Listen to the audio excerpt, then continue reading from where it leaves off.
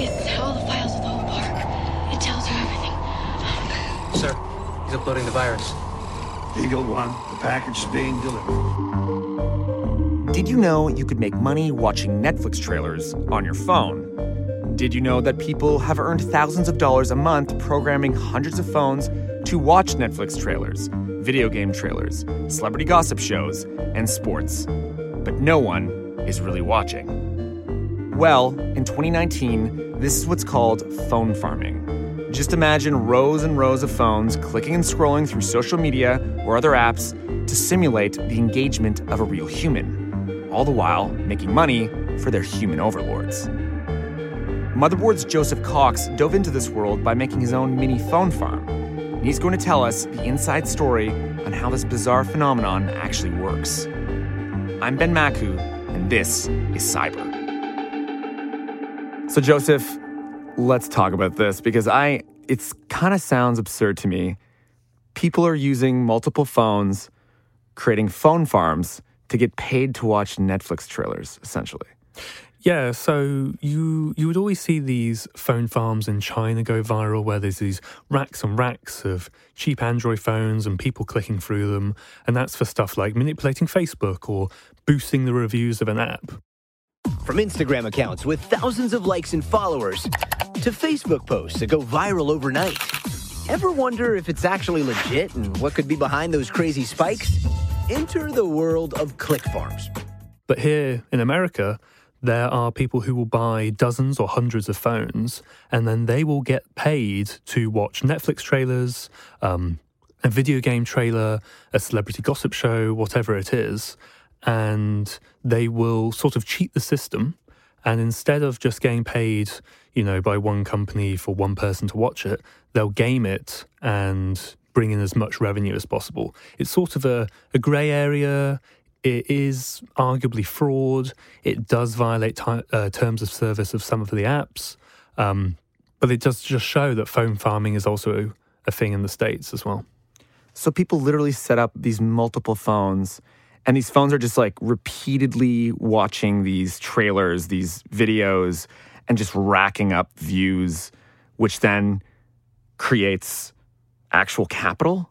Yeah, so probably the best way to go about it is to explain the app first. So usually, if you're on a website and there's an advert, someone, presumably the company, has paid for that advert to be there because they want to, I want to put my product in front of somebody who goes to a sports website to look at my trainer or something like that. There is another way of marketing called incentivized traffic, which is that we're going to tell people, if you watch this advert, we will reward you in some way. Now, that might be through, some sort of digital point, and if they get enough, they could exchange that for a gift card or a free item or something like that. And in some cases, you can even do it for cash as well, if you do it enough. So there's a legitimate reason to do that. Maybe you're staying at home for a while, maybe you're in between jobs, and you want to get some sort of passive or small income. You may use one of these apps. It changes when people are buying dozens or hundreds of phones because clearly nobody's actually watching the Netflix trailers or actually digesting the adverts because it's just one person with hundreds of screens. And that's sort of where the dodgier stuff comes in, yeah. But there is a legitimate part of this marketing strategy, but then clearly it gets abused as well. And then that's where the phone farms come in.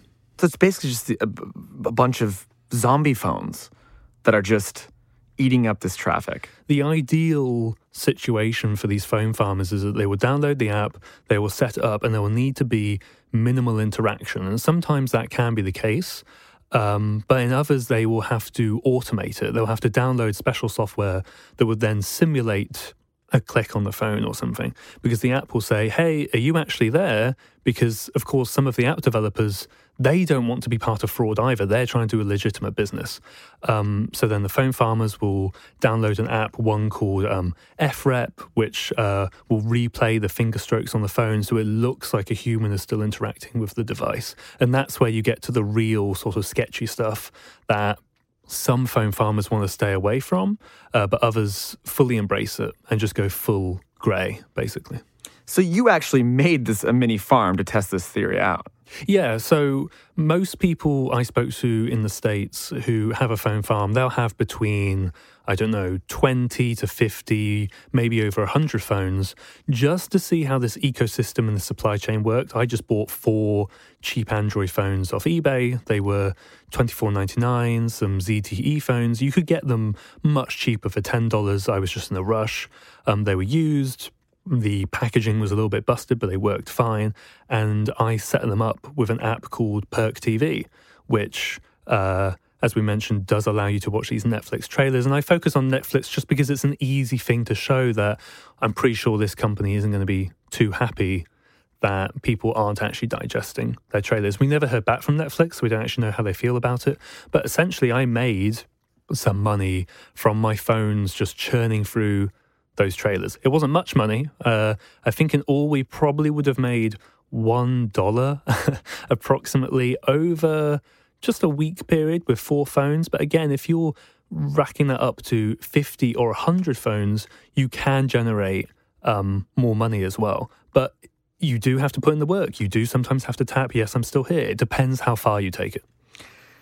But there's people that have made thousands of dollars a month off this. Yeah, in 2017, that was apparently a pretty high point, and then also the years before that as well.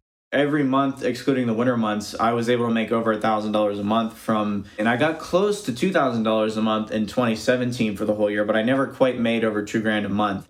One person I spoke to said they were making $1,800 a month with quite a few phones. I believe they had between 50 and 100, but with minimal interaction and just that passive income. And that's not something to, shrug off. That's a lot of money to come in from just doing a setup charge. It has, however, more recently gone downhill. Apparently, especially last year in 2018, it appears ad networks cracked down. It's not exactly clear, sort of a chicken and egg problem, what came first, but irrespective, the revenue did go down and these apps weren't making as much money and the phone farmers ultimately weren't getting the same revenue in. And some will make something like $10 a day now, whereas before, they were making a lot more. This all kind of reminds me very much so of the countless stories that came out, I think, in sometime between 2016 and 2017, where you had these Bitcoin farms around the world, in China, in Iceland. Ancient Iceland is now the home to an extremely modern endeavor, mining for bitcoins. Where they just sort of industrialized this online digital economy, and it was just a bunch of machines kind of mindlessly at work, and you had this human overlord making money. Yeah, definitely. It does have some resonance with that, and I should say there is a large community of YouTubers and other commentators around this, and they definitely do also intersect sort of with the cryptocurrency community. Some will be mining Bitcoin, albeit on a much smaller scale than, as you say, maybe the Chinese Bitcoin farms or something. Again, the phone farms here will be on a smaller scale. They'll be larger in China. They are similar. Others will mine alt currencies as well. And just generally, there is this sort of vibe of get rich quick. And some people do that effectively, but I also imagine it can pull some people in who maybe don't put that much thought into it and maybe just buy a load of phones and then are very disappointed when they're only making, $1 or $2 or something. It requires a lot more thought and sort of tactical approach than you may think.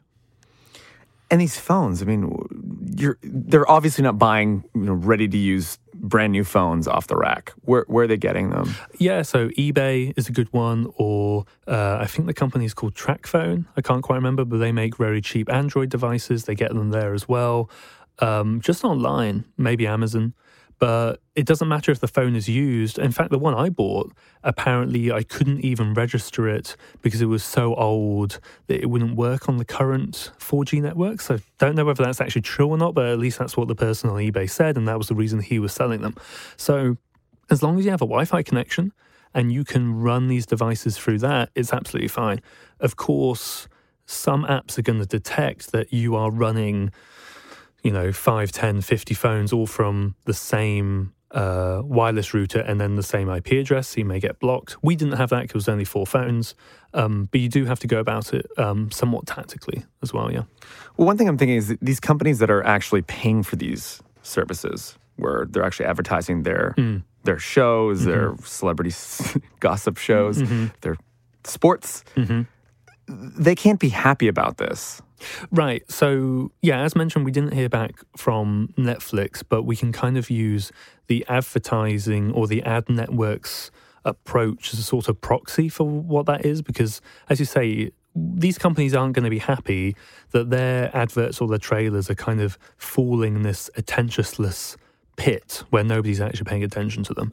So one person I spoke to on their website, which just discusses phone farming, an ad network actually pulled out and says we're not going to put adverts on your website anymore. They believe because of, or rather the phone farmer believes, because they were discussing phone farming. So there is obviously a taboo and a prejudice and sort of this aura around this industry that people don't really want to be involved with. And it's understandable. You don't want to, as an end user client like Netflix or whoever, you don't want to be paying ad networks for distributing these trailers and then no one to even watch them. There's simply no point. Well, no, exactly. I mean, it kind of defeats the entire purpose of it. Right. But what I do find interesting about this as well is that, you know, you had some sort of hacker type kid or person who saw these trailers and saw the potential for them to create a bunch of phones just watching this and making money. I mean, there's something to be said about even just that, like that perspective that we're now in. Yeah, totally. Because as I mentioned, there is this legitimate way that you well, I'm going to trade my attention for money and I'll get a little bit of cash. But clearly people thought along the way that, well, why don't I just pretend I'm 100 people and I can get 100 people's money? And that's essentially what they're doing. How much power does this take? Because to me, I was thinking about this, I mean, if you hook up 1,000 phones or let's say 150 phones, that's a lot of power. Yeah, I mean, when people mine Bitcoin or Ethereum or really any other cryptocurrency, they're going to have to factor in the electricity cost because running a rig is going to, consume so much energy. The American phone farmers I spoke to here, I did bring that up, but they didn't seem overly concerned about it. And I don't know whether that's because maybe they just haven't paid that much attention to it and they haven't factored it in. Maybe it's, a bit of naivety or ignorance around it, or whether it actually doesn't consume all that much electricity. I mean, we only did it with 4 phones, so it's hard to say, but Android devices are going to take up a lot less electricity, very generally speaking, than, a big Bitcoin mining rig. So, yeah, if you have enough phones, it would take up a lot of electricity, but at least the people I spoke to weren't overly concerned about it. But that may be just because they're not operating on the same scale as, a massive farm in China or Thailand or something. This story, I think, just thinking about it, it's really about what the digital economy has done to the human race. That this is the way that we're finding to make money. I mean, this is how people are actually, $1,800 a month, that's a living. And it's a living making digital, machines, our slaves, mimicking being humans. Yeah, there's always going to be people finding a way to hustle, to scam around something. And the reason I was attracted to phone farms in the first place, be those the larger ones in China or even the smaller ones in America, is that it provides almost a physical space, an artifact of fraud and deception on the internet. I mean, you may talk about fraud and, do we really know if this is a human or not, and social media manipulation and fake likes or whatever, but here is the physical space it's taking up in the actual world, which dictates that, and that's what drew me to it. Well, I look forward to the next weird-ass thing you bring to the table for us to discuss. Thank you. Sketchy man. Cheers. Thanks. Today's episode was recorded and edited by Andrew Bursick. I hosted it, and I produced it. You'll hear from us next week.